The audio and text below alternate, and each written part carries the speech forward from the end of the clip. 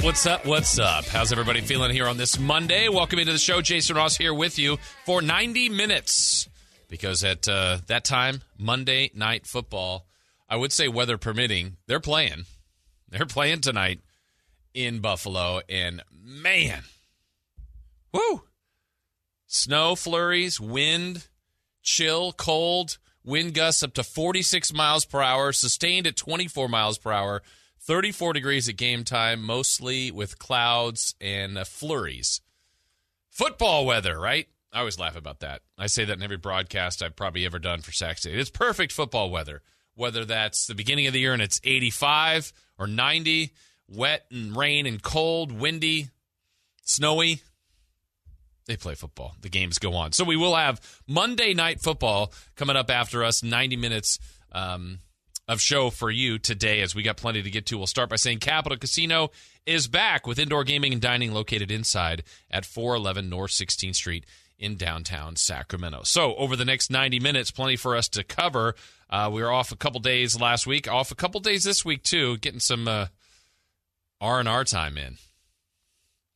And we will continue with that. We'll be off tomorrow and Wednesday, but back Thursday, Friday, and then pretty much back and ready to roll.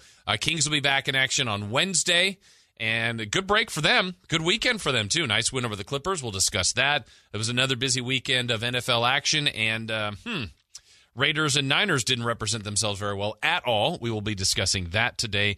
There's a lot going on in sports, too. College football, a wild weekend, continues into today with the coaching carousel continuing. All that and so much more to get into. So, let's do it. Let's start you out here right off the top of the show with First Things First. First things first. First things first. The Seahawks win here at Lumen Field over the Niners by a score of 30-23. Well, the Niners yesterday deserved everything that happened to them. There's really no other way for me to look at that game. It was so winnable. We talked about things last week, how this was set up for San Francisco. And this was this was like such on a platter for them. This has been a rival, Pete Carroll, Russell Wilson, a team that's just bothered you, been in your way, taken you out of some dream situations. You've beaten them too. I mean, it's not like the Niners haven't had any success against Seattle, but they're down.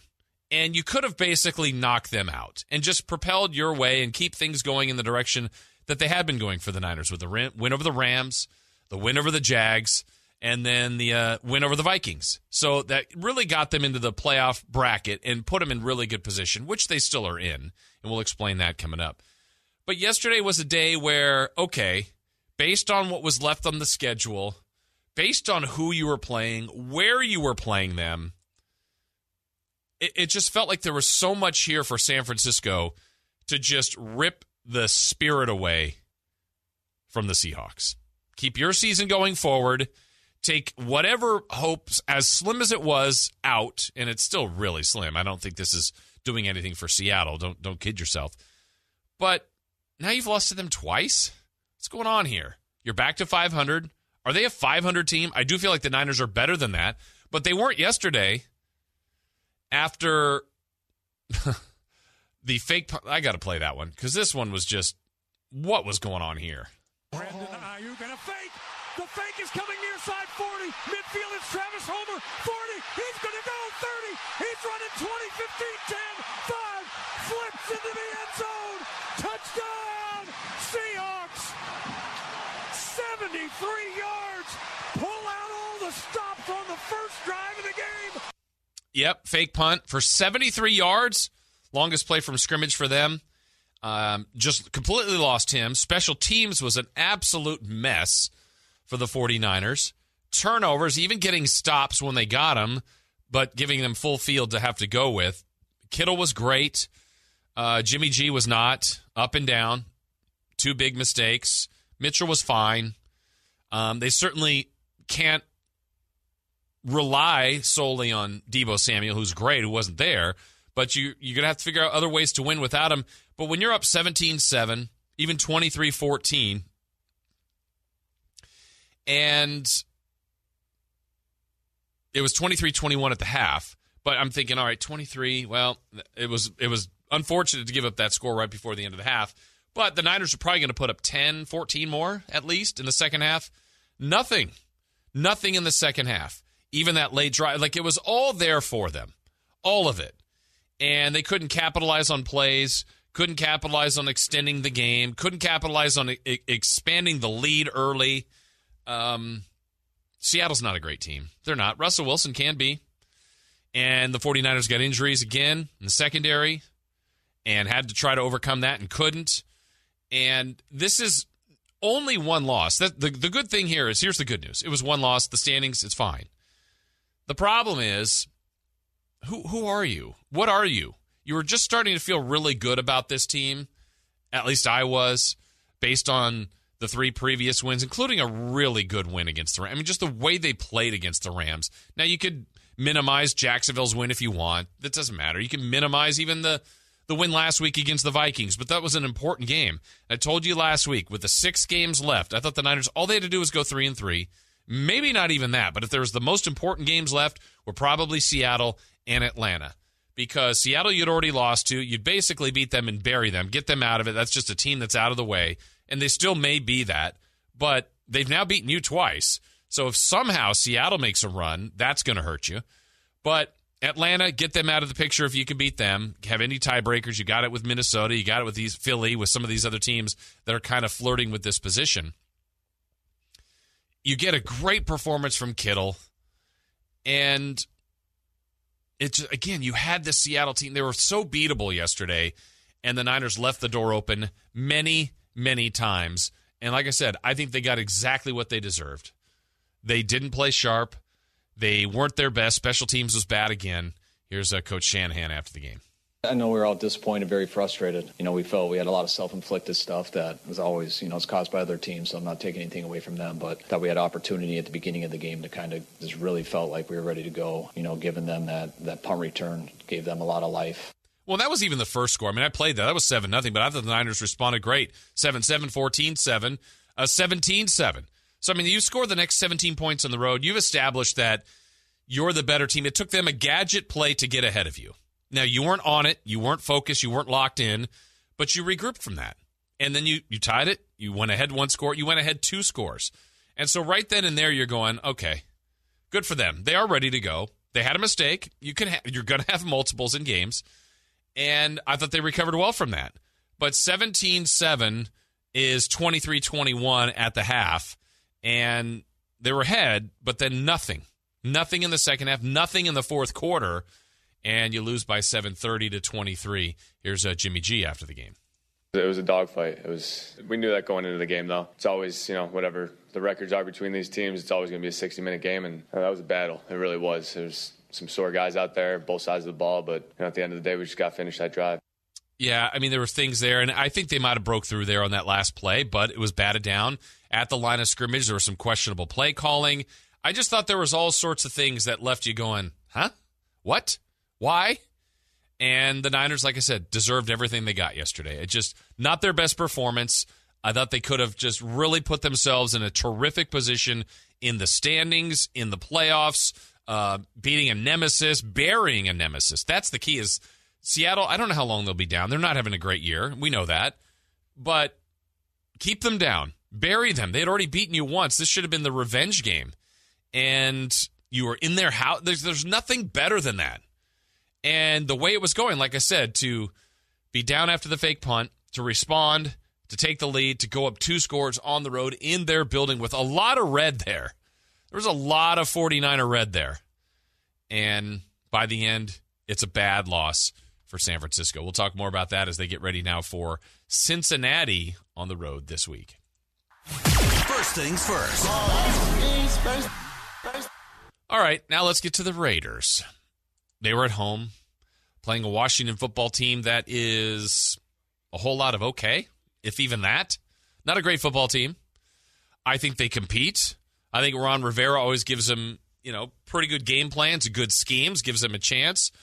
And for the Raiders, they look exact. Was it Bill Parcells that said it? You are what your record is. I mean, that's who you are. The Raiders look exactly like that, like a 500 team. And I think there's a difference here. The Niners are 500. I feel like they're a better team than that. The Raiders, it feels right. 6-6. They're not terrible. They're not. They're not great either. And their best player to me is still Derek Carr. And when he can't be a dominant quarterback, he was fine. Again, just fine yesterday. But they couldn't convert on any really big plays or touchdowns for that matter. And when your best player in a game, for the most part, is your kicker, that's a problem. And that's what happened to the Raiders again yesterday. Drives that stalled out, that settled in field goals. And Daniel Carlson continues to have a good year, but he had the Raiders scored 4 times, and he hit 3 field goals. He got the 1 touchdown and ultimately put themselves in a spot to be ahead, but couldn't hang on, and they lost 17-15. They now go to 6-6 overall. A disappointing 3-4 at home, but every Vegas game doesn't feel like it's really a home game to them. I know the atmosphere seems pretty electric and pretty fun, but there's plenty of Washington football team fans there. It's been that way when the whoever's been in that building, the Bears, Chiefs, so on and so forth. Plenty of people have had reason to celebrate there and be excited, and Washington had to rally for that win, but they did. So the Raiders go to 6-6, miss out on an opportunity again to try to be a bigger factor in the playoff picture. There's still a few weeks to go. That still could be changed. But 7-5 would have put them in right there in a tie with the Chargers and Bengals. And now that's when you start to get into the tiebreaker situation. Losing to the Bengals hurts. Losing to the Chargers would hurt. But you got to get in that mix. Now you're a full game behind them. And it's just, this would be a team like both teams are here at the exact same spot. The Raiders and Niners at 6-6. Niners' path is better, is clearer. It should be easier. But just, if you guys, maybe you're not even attached to either team, but if you watch each team each week like I do, who looks better to you? To me, the Niners do. And I don't think it's really that much of a stretch. I don't think it's that difficult to say that. The Niners, I think, have a few more built-in reasons to why maybe they're 6-6. They've had some very important injuries that have derailed them. The Raiders did get one, obviously, yesterday, and Kenyon Drake, who broke his ankle, is going to be season-ending surgery. But I just don't see the Niners, let's put it this way. Easiest way to put it, they have a higher ceiling. They have a higher ceiling than the Raiders. Raiders can beat anybody. They can beat the Chiefs this week. I don't think they will, but they can. The problem is I don't believe they're a consistent team, and that's what 500 teams do. They played great against the Cowboys. They looked good. That was awesome. They were the team that had extra time to get ready for Washington. Washington had less time. They came out quicker. They came out more energetic. They came out more focused, more lively. And the Raiders had a lot more to play for. Now, the Raiders, the way it concludes, Chiefs, Browns, Broncos, Colts, Chargers. On paper, I don't see a lot of wins there. So, as I said, I feel like they're about a 500 team. Well, that could get real nasty on them and turn to a very subpar season after a year that was filled with a bunch of turmoil that they seemingly have responded to.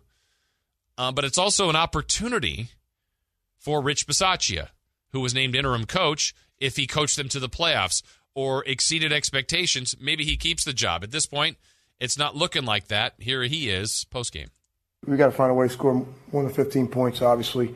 Thought we had a chance here at the end. If Trayvon Merrick hangs on to that, the game got a chance to be over. Well, there's always ifs, a what-if game, right? But that's the other issue, 15 points. If you're looking at the Raiders and you watch them, you're certainly not going to count on their defense. They had the graphic during the game that in the last, I think it was 4 to 6 weeks, they were the worst defense in the NFL. They've been one of the worst defenses over the last couple of years. It had been better early, but you also looked early on, and there are 3 wins, remember, to start the year? 33 points against the Ravens, 31 against the Dolphins, put up another 26 against the Steelers. Last week in that great win on Thanksgiving, 36 on the Cowboys. 15 to Washington? 14 on the Chiefs? 13 on the Bengals? 16 on the Giants? So that's 4 of their last 5 weeks. The one win, they erupt for 36. The losses, 16, 14, 13, 15. That's supposed to be the strength of this team. Supposed to be. So they've got to find something offensively here. And to me, I know we had it, 2 weeks ago when Lincoln was on with us, and he'll be back with us this week, but Lincoln suggested, I might make a quarterback switch, even for just a spark. He knows Carr is important, long-term success to this team, but Offense has just not been clicking with the exception of that Cowboy game. Here's Derek Carr. It's very frustrating. Field goals, they're not going to win you games. You got to get touchdowns, especially the teams that we have coming up playing. We're going to need touchdowns in order to win those games. So very frustrating, especially with how close some of those plays were. Yeah, but you needed them against the Giants. You needed them against Washington. You needed touchdowns against the Chiefs in the previous meeting, against the Bengals. These games, they were there to be had. And the NFL a lot of times comes down to it in the fourth quarter, last 5 minutes. And the Raiders are there. That's the good sign. The bad sign is that they don't have enough playmakers, whether that's defensively or offensively, to win. And back to my original point, that makes them about a 500 team, which they are now at 6-6. They're not terrible. They've got enough to be about this. And a break here or there, maybe they're a 7-8. Maybe right now they'd be 8-4. That'd be top in the division. I wouldn't consider them a threat. That's just maybe they got more of the breaks. But they haven't. They didn't. And they haven't created them for themselves. And here they are now at 6-6, like we said, with the Chiefs coming up this weekend. First things first. First things first. All right, tonight, Monday Night Football.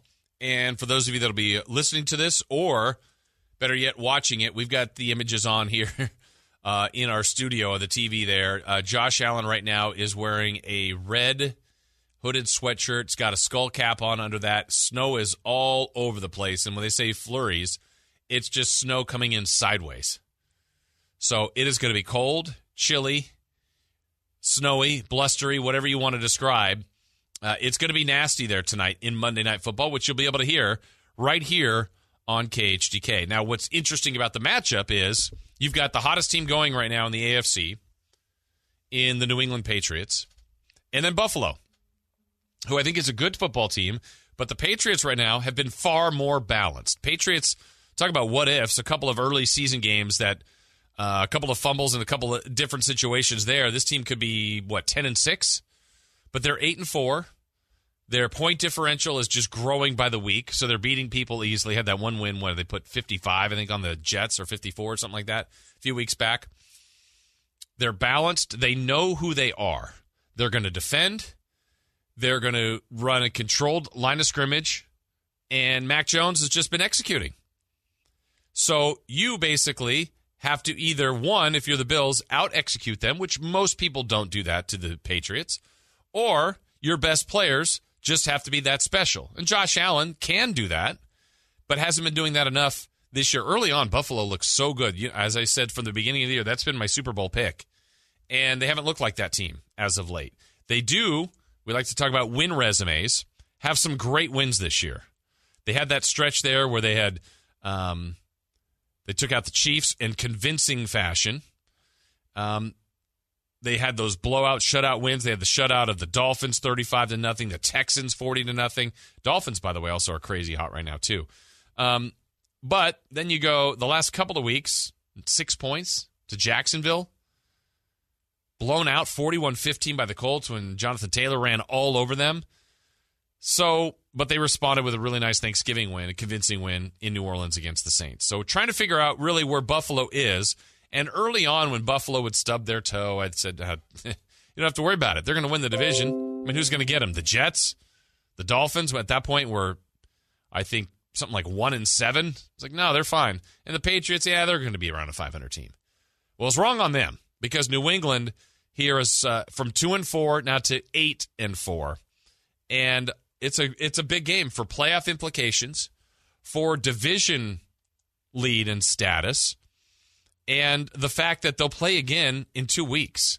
But for Buffalo to be at home, I think this game means far more to them than it does to New England. Now, you look at it from each side. If Buffalo wins this game, they go to 8-4, New England drops to 8-5. You flip it, New England would stay hot, they'd win in Buffalo, they'd get another, full game on them. And I think a lot of people would now be talking about the New England Patriots as a team that has a nice path to get to the Super Bowl. That's how much this game can swing things. So Buffalo and New England late in the year, Monday Night Football, it's going to be brutal to watch as far as from here. But you know there's going to be people in Buffalo without shirts on. There just will be. The freak shows in Buffalo. Painted chests. We get it. You're tough. It's cold. It's cold. So yes. The freaks come out at night? The freaks do come out at night. Okay. Buffalo especially. And so that one's coming your way here shortly, following us in just over an hour. First things first. First things first. Mishandled the ball, but saves it. Gives to Morris. Fires for three. Line drive off target. That should do it. Chased down by Fox. Horn sounds. And after 8.5 years of frustration against the Los Angeles Clippers in Sacramento, after losing 15 consecutive times on their home floor, the Kings have finally beaten the Clippers in California's capital city. The final is 104-99. Make it 2 wins this week by the Kings over the Clippers. And the Clippers record now back to 500 at 12-12. The Kings get their 4th home court win and improve their record to 10-14. That's the great G-Man, Gary Gerald, right here on KHTK on Saturday. Yes, LA week came to an end, and it was a weird one, right? They had that awful loss at home to the Lakers when it was going well for a while, and then they just completely fell apart. They go to L.A., to Staples Center, and beat the Clippers. And, okay, the argument might be, well, they didn't have Paul George. Fact, they didn't. Kings played well, built a huge lead, had to hang on to win that. And then Saturday, Paul George was there. De'Aaron Fox guarded him, did a good job on him. But the rest of the Kings contributed, really got a nice win. And so L.A. week comes up pretty well for the Kings, where they go 2-1. This team is just weird. It's a really weird season for them right now. Still below 500. They kind of go through their peaks and valleys. As G-Man described there, that's their 10th win. I was looking back at this. They have 2 wins against the Clippers, 2 wins against the Pelicans. That's 4 of their 10 wins. And then they had another team they've beaten twice. I just blanked on that. I'll get that for you here. But it's just a situation where this team, is trying to find its way.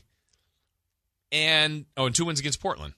And when it seems like they've found their groove, then they crash. And then when the crash seems like it's something they just can't get out of, they respond. So the week ahead for the Kings will start with a Wednesday game at home against Orlando. Then they hit a road trip for Toronto and Cleveland.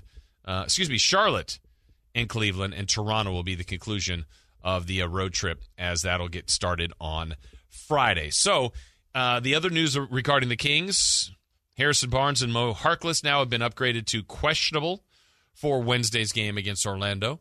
You also had Tyrese Halliburton that was out of practice today, non-COVID, but illness. That didn't seem too concerning for Coach Alvin Gentry. We'll get more into the Kings coming up, too, but beating the Clippers, 2-0 against them, that's nice. The way the whole bracket and the standings look, we'll update that, too. It's just even all these self-inflicted wounds, the Kings are kind of in that mix again.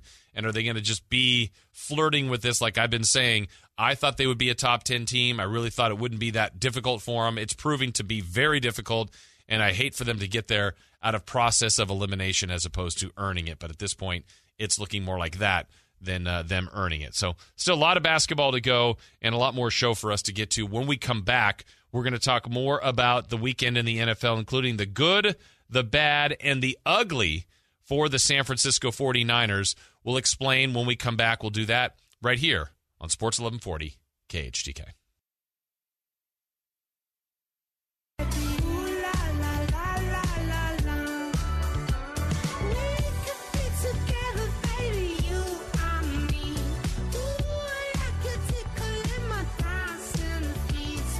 Back here on Sports 1140 KHTK, Jason Ross here with you. 1 hour from now, it's Monday Night Football. Chris, would you ever go to a game like that, by the way? Like when you know going in it's snowing, snow flurries. No. What's the worst, coldest, whatever? I mean, we're Californians, I get it. We're spoiled. What would be, can you think of the worst elements you've ever been to in a game? Just cold. I went to a San Francisco Demons game. Oh. In the rain. I was there. Which I remember was terrible. Yeah.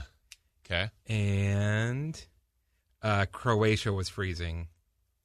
Okay. Like what temperature are we talking? Low to mid-30s. Oof. And that's the thing is, I went to the Pac-12 championship, UCLA and Oregon in Autzen Stadium. I don't know how many years ago it was. And it was, I mean, I knew it was going to be cold, and I tried to layer and bundle, and yes, I'm soft. But, man, it's one of those things, once you get cold, you don't really warm up. That's the problem. You got to avoid that first bit of cold. Yeah, I wasn't prepared for it. I had, no hat. Oh, okay. No gloves or anything like that. Yeah. So I had to rush to a store to get a beanie. Yeah, head and feet. If you're head and feet and your hands are warm, I think you got a shot. But, man, no matter how many layers, I just don't know. The snow, I've never been in a game of snow. Oh, well, I've broadcasted a game that's had that, but I've been in the, I always say in the press box, it's 70. You're fine. But as far as out on the field or sitting in the stands, I remember going to, of all things, in Southern California when they used to have the Freedom Bowl at Anaheim Stadium. We went one year, and it had been in December, and it just poured. It wasn't that cold, but you're just sitting in, and at that point, I think I might have been in high school, I didn't even have a poncho, just jeans, and you're just getting drenched. But it's well, yep, watching the football game in the rain. Not much fun. So tonight, it's a snowy game. It'll be on here on KHTK coming your way here in about 1 hour is when we'll get you to that. But want to go back to the good, the bad, and the ugly for the 49ers because yesterday, again, so disappointing. If we just go to the game, all of that to me was disappointing. The small picture, the kind of the micro picture of yesterday's game is bad. And it was a missed opportunity. Could have further jumped up into the standings, buried Seattle. The feel-good of beating them, right? Really, maybe even ending the Pete Carroll and Russell Wilson era. Yes, there's more games, but I don't know if that thing is going to continue much longer than this. And it just would have been a nice tone for the 49ers. It's a rival. You'd love to beat them. Even if the Seahawks were the best team in the NFL or the worst team, you just, as a Niner fan, you love to beat them. And they were beatable, and you had a 17-7 lead in their building, and then you just went bleh the rest of the way. There was just nothing of substance, and it was frustrating to watch, and I know it was frustrating for the coaches. And here's Kyle Shanahan. We're prepared for it, but it's sports, we tried to play our best, but there's some turnovers. Wish we caught that ball on third down. Some mistakes we had, but, yeah, we were prepared.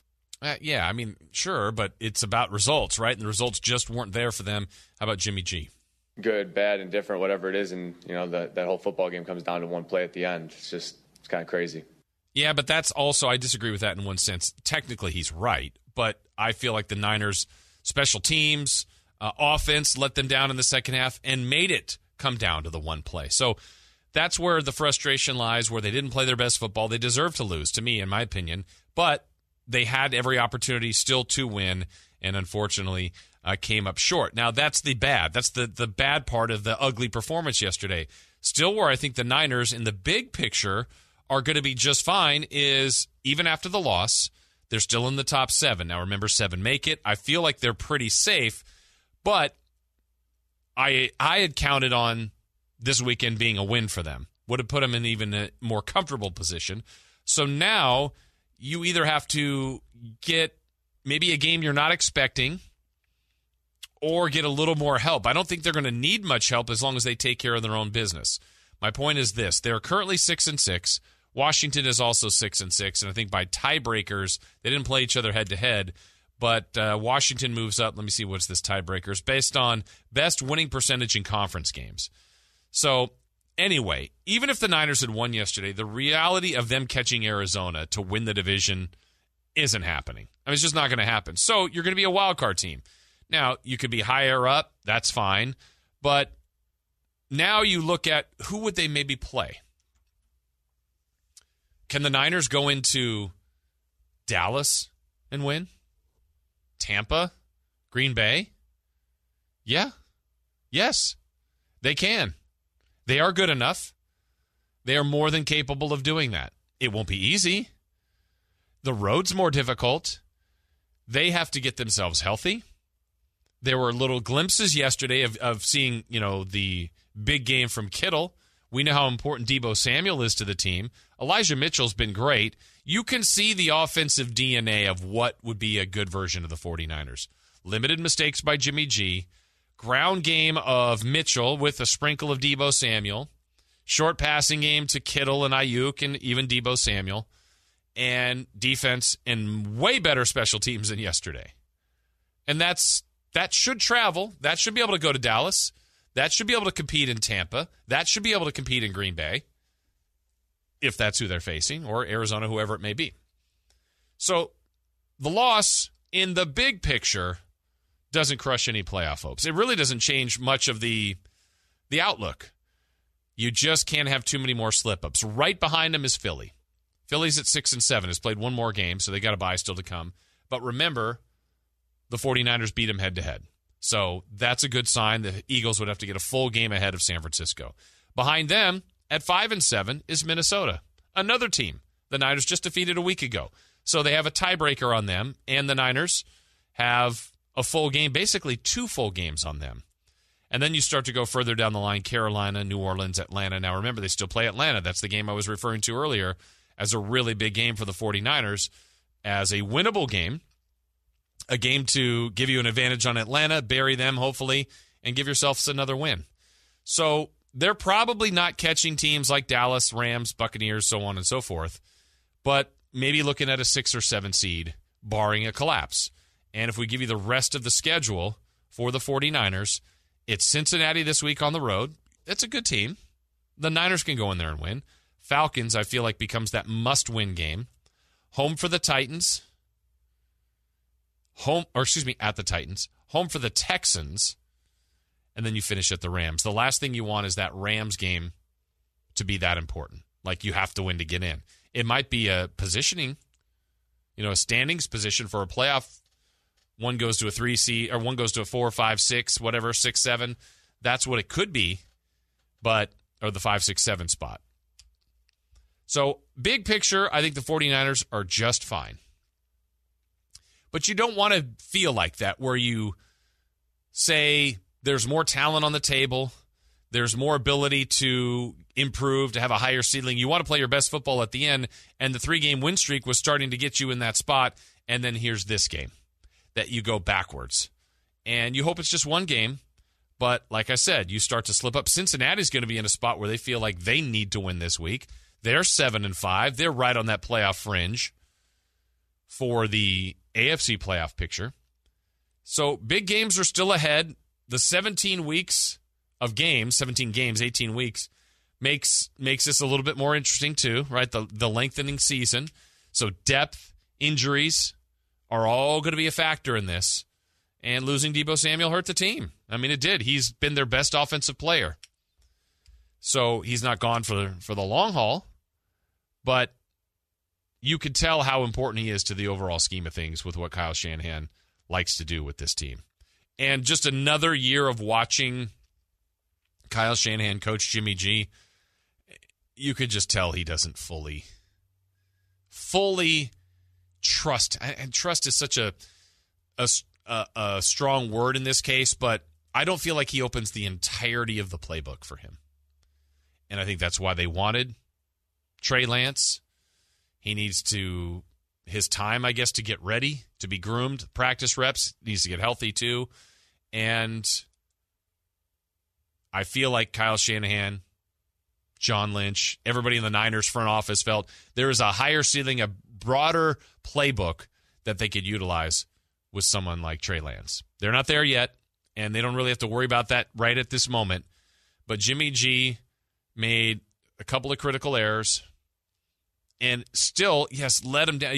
I never fully have the utmost confidence in him that when they're down, whether it's 2 or 6, needing a field goal or a touchdown, that he's always going to prevail.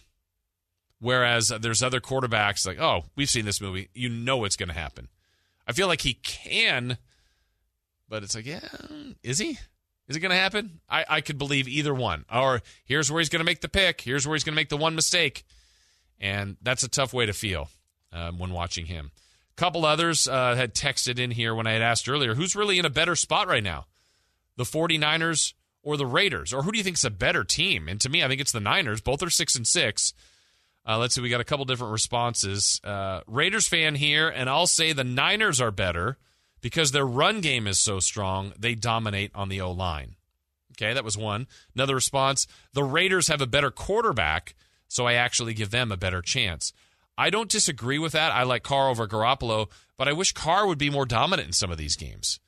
Again, he's better to me than Jimmy Garoppolo, but not by a lot, and not the top 10-ish type of quarterback where he's really good, but at this point, I don't feel like he's made them. He hasn't been a difference maker in making the Raiders win a bunch of these games. Whereas if you take whoever you think the best quarterback is in the league, Aaron Rodgers, and give him just a terrible roster, I still think he finds ways to win games. He's that talented. So we'll see. We will see. Here's another one. Yeah, I'm saying he's better than Jimmy G, and that's why they're in a better spot, meaning that about the Raiders. So I think the Niners are in a better position. I think they're the better team. They're certainly in a better position than the Raiders. There's more competition in the AFC. If you think about it from the AFC's perspective, there are 12 teams right now that are 500 or above, and the Dolphins are 6-7 and winners of 5 in a row, and they're the 13th team. The Jets and the Texans and the Jags are all a mess. But the rest, everybody's still in play. Whereas the NFC, yeah, there's a bunch of teams hovering in that 5-7, 4-8 range. And then there's the Lions. Oh, yeah. The Lions. We're going to talk about them when we come back. More about the Raiders as well as we continue right here on Sports 1140 KHTK.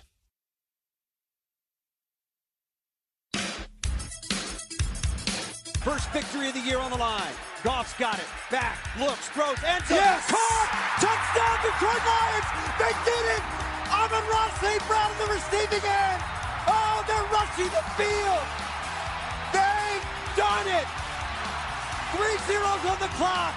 This game is over. It's over. Jared Goff to Amon-Ra St. Brown. His first career touchdown. And how big is that? Oh, my goodness. But it's also, that's what makes this great, you know. And it look, when you lose, it hurts. It's hard. It's hard. But it's also why winning is so great in this league, because it's not easy to do. And when you get them, man, it's special. I'm not asking for another chance. I just want to know why.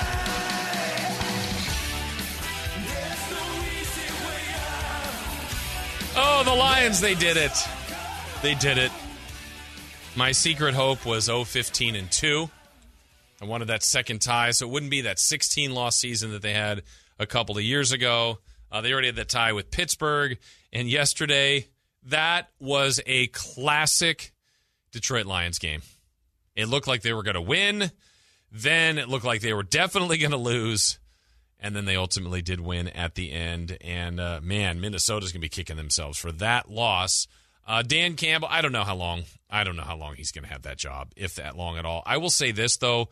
They do play for him. They are just this dysfunctional mess that believes together that they're a dysfunctional mess. And I'll give him that. But he seems to have all the spirit, all the heart, all the hope, all the belief, but sometimes coaches himself into a knot and just, what are you doing?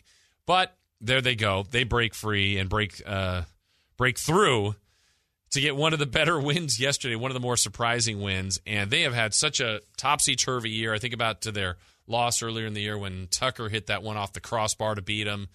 Other opportunities, but finally to get a win. Did you happen to hear what Jared Goff said after the game about them winning? Yes, but you have it for us? I do have it. Okay. So you want me to play it? Yeah. It came down to one play, and we were able to make it. And I think the theme of what I'll speak about is the fact that we made some mistakes and we weren't perfect. We played well in the first half, but that second half offensively, we stalled. I threw the pick with the fourth down turnover. We weren't good. We weren't perfect, but having the ability to overcome mistakes is a sign of a good team and a winning team. That sure is a sign of a good team and a winning team. So yeah. Does this start a run for the Lions? Do they win out? Well, he's like explaining why they overcame all of their obstacles that they put out themselves. Yes. It's like, yeah, you did do that. Yeah. Good for you. All the times. That's a sign of a good team and a winning team. 1-10-1. You never want to be the first team to lose to that team. Like I said earlier, it also helped the Niners, who could have seen Minnesota at 6-6. Now the Niners would still have been ahead of them with the tiebreaker, but man, the Niners got so much help too there. And Detroit, I found myself rooting for the Lions yesterday. Were you? Or did you care? So I was one of those people that was very happy, like, oh man, what's Paul Allen's reaction going to be? His Twitter was interesting. And it's just like, oh man, he's just going to lose it. And he was just like, they lost. Yeah. Lions won. And it's like, oh, I don't want that. Yeah. I wanted to feel your pain. And he just didn't. He didn't quite have it yesterday. He was just like, oh, there, they did it. There we go. Yeah, they did it. Good for them. Yeah, so good for the Lions. The court. What's that? They're storming the court. Yes, storm of the court. Oh, well. All right, so there you go. That was one of the wins yesterday that I think caught notice, and also afterwards, good for Coach Campbell for his dedication to the football, certainly to all the stuff and the struggles that have been happening in that area for Oxford and all that. So that was good. That was really good by him and by the Lions. So they got the win. It's other things that stood out yesterday. We want to spend a few more thoughts, too, on the Raiders to get a little more reaction to that. Because missed opportunity in that loss to Washington. Yet another winnable game. Here was Coach Bisaccia. If you're results-oriented all the time, then you're just looking at the scoreboard, you're spending your life up there. So there's a process to what we try to do. There's a process to improving every day. So, again, we lost the game. We have to come back tomorrow, figure out some of the reasons why, and then get ourselves ready for Wednesday practice, see if we can correct those mistakes, and get ready to go play Kansas City. You know, that's very much coach speak, and that's very much from a coach that would maybe be around for 2, 3, 4 years, trying to build a foundation, get better. This is his job opportunity, and I don't think it's going to be something that he's going to keep this job and be the Raiders coach going forward. I would really be surprised. So not that you have to coach differently, but maybe even sound differently, or the approach to the media or the approach to your players. I mean, the Raiders have just been through so much this year, and back to the original point that I don't think talent-wise that I don't know that they're really underachieving. I think this is about what they are, about a 500 team. So missed opportunity for them. Here's more from their quarterback, Derek Carr. Every game in the NFL is a chess match between the decision maker and the defense coordinator, offense coordinator, vice versa. So, I talked to him afterwards. We had a good talk. Obviously, I wish it was better for me, Yeah, I just want more from Carr, want more from him to really be that difference maker, carrying this team. Washington, I mean, they're not known. That's been the frustrating part for me with the Raiders is 2 of these games here recently, the Bengals had been giving up a ton of passing yards, and Washington's defense a year ago was great with their front seven and the pass rush, and when they won the division, they were really getting after teams. This year they haven't been very good, and the Raiders have just looked blah against these, I would say, subpar defenses in 2 of the last 3 or 4 weeks here. So that one's got to change. As far as Steelers and Ravens yesterday, that game was what you'd expect from those two. That's one of football's great rivalries. And I personally loved the decision to go for 2. I'm more of a coach needs to play aggressively. I'm telling you, players want that. Fans may not. Well, they will if you score. Oh, great call. If you don't, they're mad. Why wouldn't you go to overtime? I think if it's kind of in your DNA, and I even liked Coach Harbaugh's response afterwards. He said, look, our corners were hurt. He felt like they had to end the game there. And they did, one way or the other. It wasn't in a positive way for them. But you're on the road. You had the right play. You could see it was open. You got the blitz on that side, and Lamar Jackson bought enough extra time, just led Edwards just too much, and couldn't get into the end zone. And it was an opportunity there. I said Andrews. I mean Edwards. It's Andrews, Mark Andrews. But it was really an open situation there. And I like it when coaches play that way, address it that way, coach that way. And, I mean, we don't know what would have happened in overtime. I guess technically Tucker could have missed the extra point. I doubt he would have. But you just had one earlier with missing on the other end for the Steelers. So I'm for it. I thought it was the right call. I thought it was the right decision. Even the right play was called. Sometimes you just have to execute, and they didn't quite do it there. A couple other things that stood out yesterday. Chiefs convincing win over the Broncos. Still not another big day for Patrick Mahomes overall, but a win is most important there. We mentioned the Dolphins staying hot. They beat the Giants. That's not a grand feat, but from 1-7 to 6-7 is impressive. It really is. Cardinals stay impressive now to 10-2. And Tom Brady, 4 more touchdowns, 370 yards, I believe it was. And right now sure seems to be the front runner for the league's MVP. Just absolutely amazing. All right, 30 minutes of show to go as we're going to get you to Monday Night Football, New England and Buffalo. Oh, Chris, I was going to show you this video too. I don't know if you saw this, but the punter, I think it's for the Bills, was, or I don't know, actually, I don't know who it was. One of the punters was warming up today. I'll describe it this way. He was standing at the left hash mark at his own 20, and he purposely threw the ball straight up in the air to see if it would come back to him. It went backwards outside the numbers and landed at the 8-yard line. So he threw it straight up in the air from his left hash mark 20, goes up, back, over him, lands left of him, left of the outside numbers, and at the 8. I'm going to love this game. Win's going to be a problem. I'm going to love this. Yes, a major, major problem. All right, when we come back, the Kings with a win over the Clippers, and we'll update the linear championship as well, and the Kings week ahead. Orlando, Charlotte, Cleveland. We'll get into all that and more as we continue here on KHTK.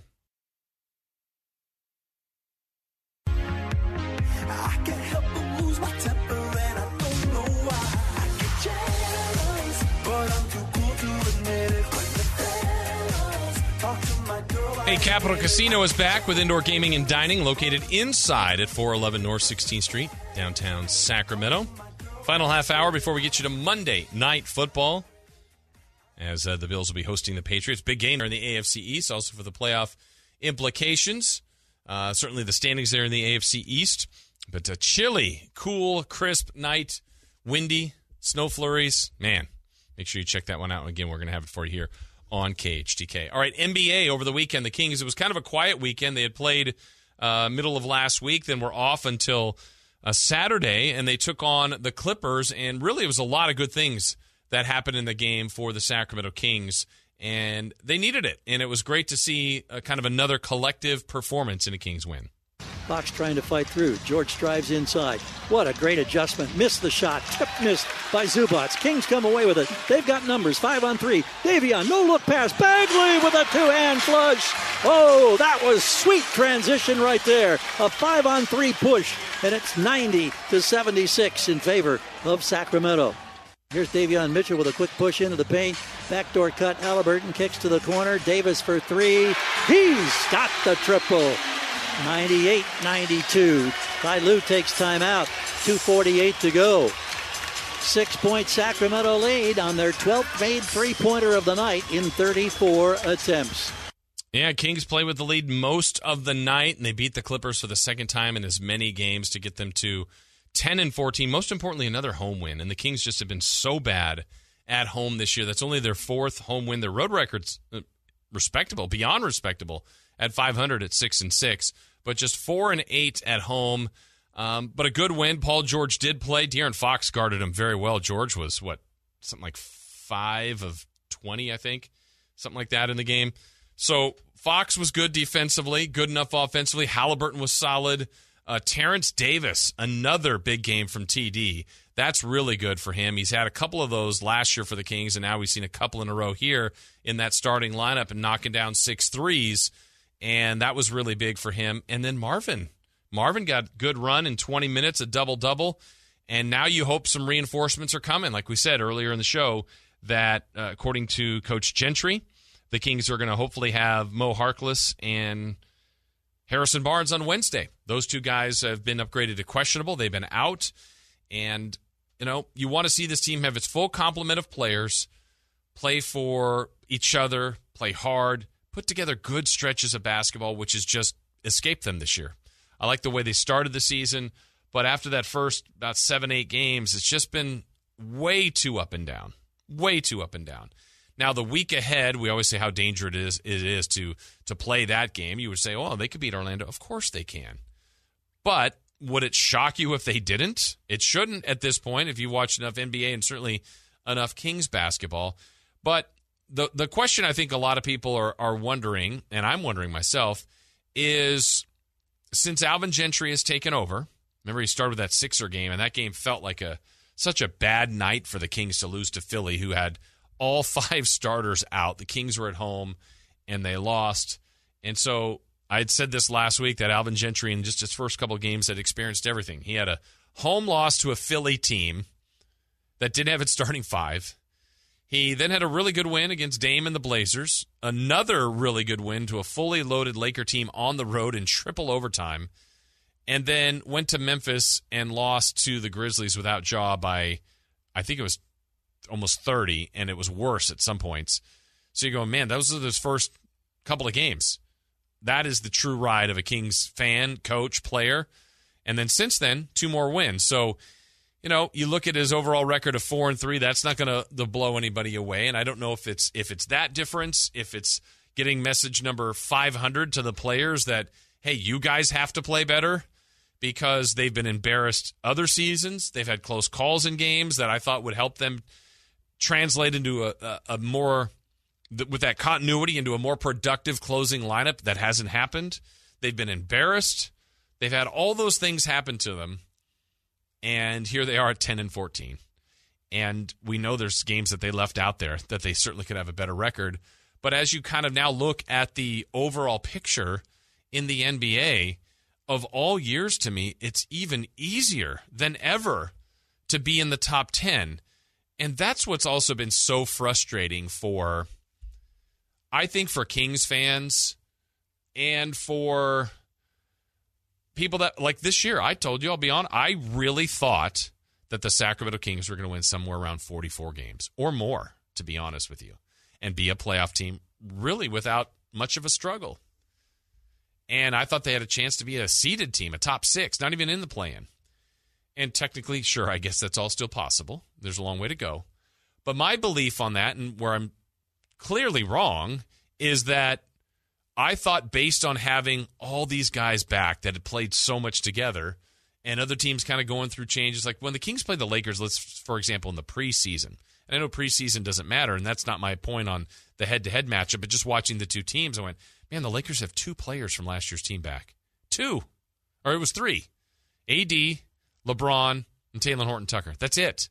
Well, it's going to take time for them to figure it out. The Kings, everybody that was out there, had all played together, with the exception of maybe Davion Mitchell, Tristan Thompson. That's it. So I'm like, they're so far ahead of everyone else based on that. They got off to a decent start, and then the rough times have hit. But even with all that said, it really looks like there are 3 teams that have figured it out in the West, and that's the Warriors, the Suns, who are both 19-4, and then the Jazz, the team that I like to come out the West the most, at 16-7. From that point on, you actually have Memphis that has gotten hot, winners of 4 in a row. That is 3 games above 500. There are 4 teams in the Western Conference above 500. 4! When it used to be, oh man, the West is so good. The year the Kings were the 9 seed, before they had the play-in game, they won 39 games, and they were 9th, but they were about 7 games out of the playoffs. So yeah, they were 1 spot, but 7 games. Now, they're currently 11th. But they are 2 games out of being in 5th. So a good week changes that. A bad week sends you the other way. And what will it be? I think it's probably going to be more of this. If I had to predict now and modify my projections, there are going to be some good weeks. There's going to be some head-scratching weeks. And you're going to get people that there's carnage all over the place. I mean, after Memphis, Clippers, Lakers, Mavericks, Nuggets, all 500. Timberwolves are below. Blazers are 2 games below. And the Kings are now 4 games below, 1 game back. Behind the Kings, you got actually the Spurs, who are hot, who have won 4 in a row. The Rockets, who are the first team ever to have a 15-game losing streak, followed up by a 6-game win streak. That's crazy. They're 7-16. OKC is 6-16. They've lost 8 in a row. And you know what? I got to look this up. Have they won since they beat the Kings? Oh, yeah, they've won 1 game since then. Okay. That's a game, another game, 50-50 game that really got away from the Kings. And then the Pelicans are in last at 7-19. So the bottom is playing a little bit better lately. The middle part is just getting chewed up. So it feels like there's a separation with the top 3, 4 through 11, all kind of jumbled up. And then that 12 through 15, still trying to make a push. To me, the East has been better, more consistently. There's more good teams there. But as you look ahead for this week, the Kings play Orlando, who 5-19. It's not a great team, but the Kings can't look at it that way, can't look at record, have to look at playing good basketball. Then they go on the road, on a road trip that sends them to Charlotte. And the news about the Hornets today, the Hornets are down, Chris, was it 4 players that they have in COVID right now? I think it was 4 that you were telling me before the show. Because I know they are certainly have some team issues that had entered protocol. Yeah, here it is, 4. LaMelo Ball, Jalen McDaniels, Mason Plumlee, and Terry Rozier are all but then it got added Ish Smith. And Ish Smith, so there's 5. Now, I don't know how long that'll take, but the Kings face them on Friday. It's only Monday. Saturday, the Kings will play the Cavs, and then Monday on the wraparound after the weekend, they will get Toronto, the second matchup of the year. So next 4 games are Eastern Conference teams for the Sacramento Kings. And, just chipping away, trying to improve, trying to get better, trying to get healthier. And, it's when they take 2 steps back, I don't feel like they take 2 full steps forward. They take 1.5 maybe. And they're chipping away at it because just a few days ago it just felt so bad. It felt so low. But 2 wins will help. And 2 good wins. Clippers are a good team. They're a nice team. And for the Kings to get to 10-14, you really would like to just see them put on a stretch, though, where it doesn't have to be like 7 in a row, but can they win 7 of 10? Something like that. And do that more repeatedly.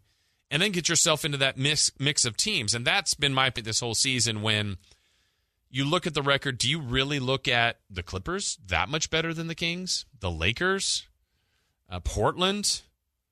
Dallas? Minnesota? I don't. Now, record-wise, they are, but it's not drastic. So, with December 15th coming up as that next kind of featured date on the NBA trade picture, not the trade deadline, but the timeline for when people that were traded in the offseason are all now available as potential trade partners, I got to believe the Kings, with some roster holes here, a roster flaw, have to look at making some moves. Especially since before the season with Luke Walton, the goal was to make the postseason. After the dismissal of Luke Walton, the goal was still to make the postseason. We know how important it is to the organization. They hate being on this wrong end of a 15-year non-playoff drought. If that is still the goal, and it should be, and it's very attainable, I think you have to be aggressive and pull the right strings and get a move that makes you clear yourself of this Spurs, Rockets, Thunder, Pelicans group, vault yourself into that Grizzly, Clipper, Laker, Maverick, Nugget, Timberwolf, Blazer group, and those teams, if they don't make a move or if they have injuries, like the irony of Memphis getting into that 4 spot is they've done this without Ja and had that streak going right after he got hurt. So there will be more injuries around the league and likely to the Kings too. We can't assume, it's just going to be picture perfect. And Barnes and Harkless, losing them, they're so thin at that position already that those are your 2 guys that basically can play 3-4 or consistently. And now you've had to change things up, either playing smaller or bigger, and they're still trying to find the best results with those 2 guys out, but it does seem like they may be back come Wednesday. All right, final break. When we come back, more from the weekend. College football's wild weekend. Congrats to Folsom High. We'll talk about that as well and more as we continue right here on Sports 1140 KHTK.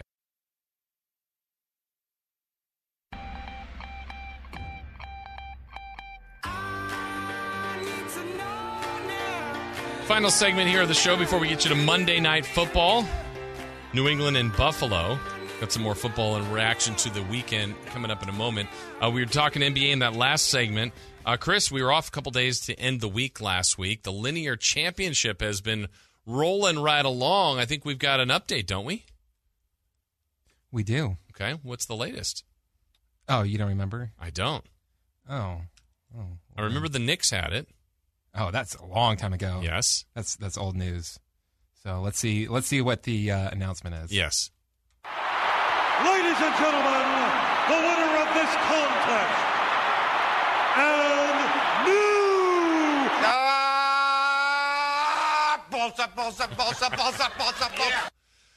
Wait, the Bulls had it. Oh, that means, yeah, because the Nets beat the Knicks. Nets beat the Knicks. And the Bulls, they beat the Nets. Yeah, they're going to have to do it without DeMar DeRozan. That's right. He's now out. Yeah, but the Kings are going to the East. Any chance? What's the Bulls' next path here? It's looking, I don't know, because they've got the Nuggets tonight.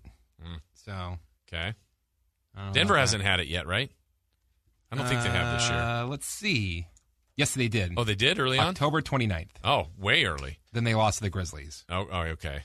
That's right. When they had the back-to-back. What's Chicago's next game? Is tonight, then... Ooh! Then they play Cleveland. And then the Kings play Wednesday. Cleveland. So does Cleveland play anybody before... Cleveland plays Minnesota the night before, Friday. And that's when the Kings play, too, so both be on the second night of a back-to-back. So what we're hoping for is the Bulls to win tonight. Yes. Lose to the Cavs. Cavs beat the T-Wolves. Cavs beat the Timberwolves. Then Saturday, it's on. For the first time this year, the Kings will be playing for the Linear Championship. All right, so we got our plan. The plan is in effect. Most times when we put this plan out there, it doesn't work. Most times. But this seems doable. Yeah. Cleveland's good. Cleveland's having a good year. Bulls are good, though, too. So are the Nuggets. Yeah, that's true. Okay. Well, we shall see. I was trying to remember. Oh, yeah, because I had a stupid rejoiner for the Nuggets. What was the Denver one? It was the from City Slickers 2. The gold's mine, see? Oh, yeah. That's right. You like City Slickers 2 more than most people like it. I love City Slickers 2. Like the question we had for all our guest hosts, which movie do you like more than most people? Yours ends up being MacGruber because that's going to be the answer for you all the time. But City Slickers 2 would be up there for you, too. Yeah, like City Slickers is like, that's fine. Yeah, the movie's good. City Slickers 2 is bad, but John Lovitz makes the entire movie. Come on. Said by just you. John Lovitz. I quote that movie. That's probably top 5 quotable movies for me is City Slickers 2. Yeah. It shouldn't be. But it is because it's bad for you. I even take the quotes that they do from The Godfather. I'm not quoting The Godfather. You're quoting I'm it from quoting City Slickers 2, quoting Godfather. Oh, man. All right, college football. This was announced today. The Heisman finalists, though it's likely going to go to Bryce Young. Bryce Young, Kenny Pickett. You got Aiden Hutchinson and C.J. Stroud as the Final Four going for the Heisman Trophy. What a weekend in college football. The Final Four is set, and Cincinnati finally did it. They break free and break loose. They get into that top 4 after Michigan is in there as well. And then you had the matchup this weekend with Alabama and Georgia. There's the knee. And Alabama has again done the job. You know, folks, the more things change, the more they remain the same. Alabama is still Alabama. They won by 17 in the SEC championship game. And from a team that seemed shaky, seemed wobbly, they're going to go into the Final Four as the number 1 team. And you knew they wanted to separate Alabama and Georgia, and they did. So it's Alabama, Michigan, Georgia, and Cincinnati in the Final Four. There's more coaching carousels going on in college football. Mario Cristobal's leaving. He is going to Oregon. That's opened up a ton of speculation there, including Chip Kelly possibly going back to Oregon. But these coaches are just changing positions and changing schools rapidly. Also, if you had a chance to follow it or check it out this weekend, still brokenhearted about Sacramento State's loss on Saturday night. What a great season for the Hornets, but they lost as the 4 seed at home to South Dakota State. Chris, you went to that game. You checked that one out.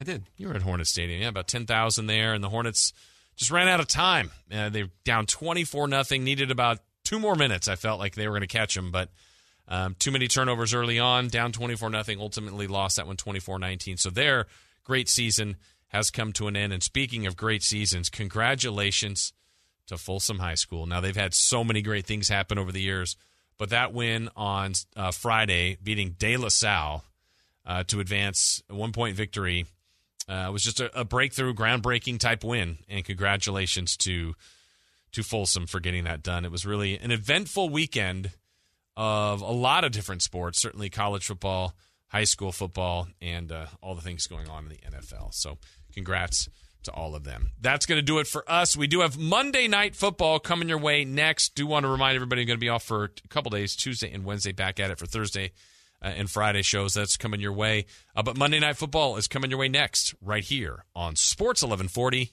KHTK.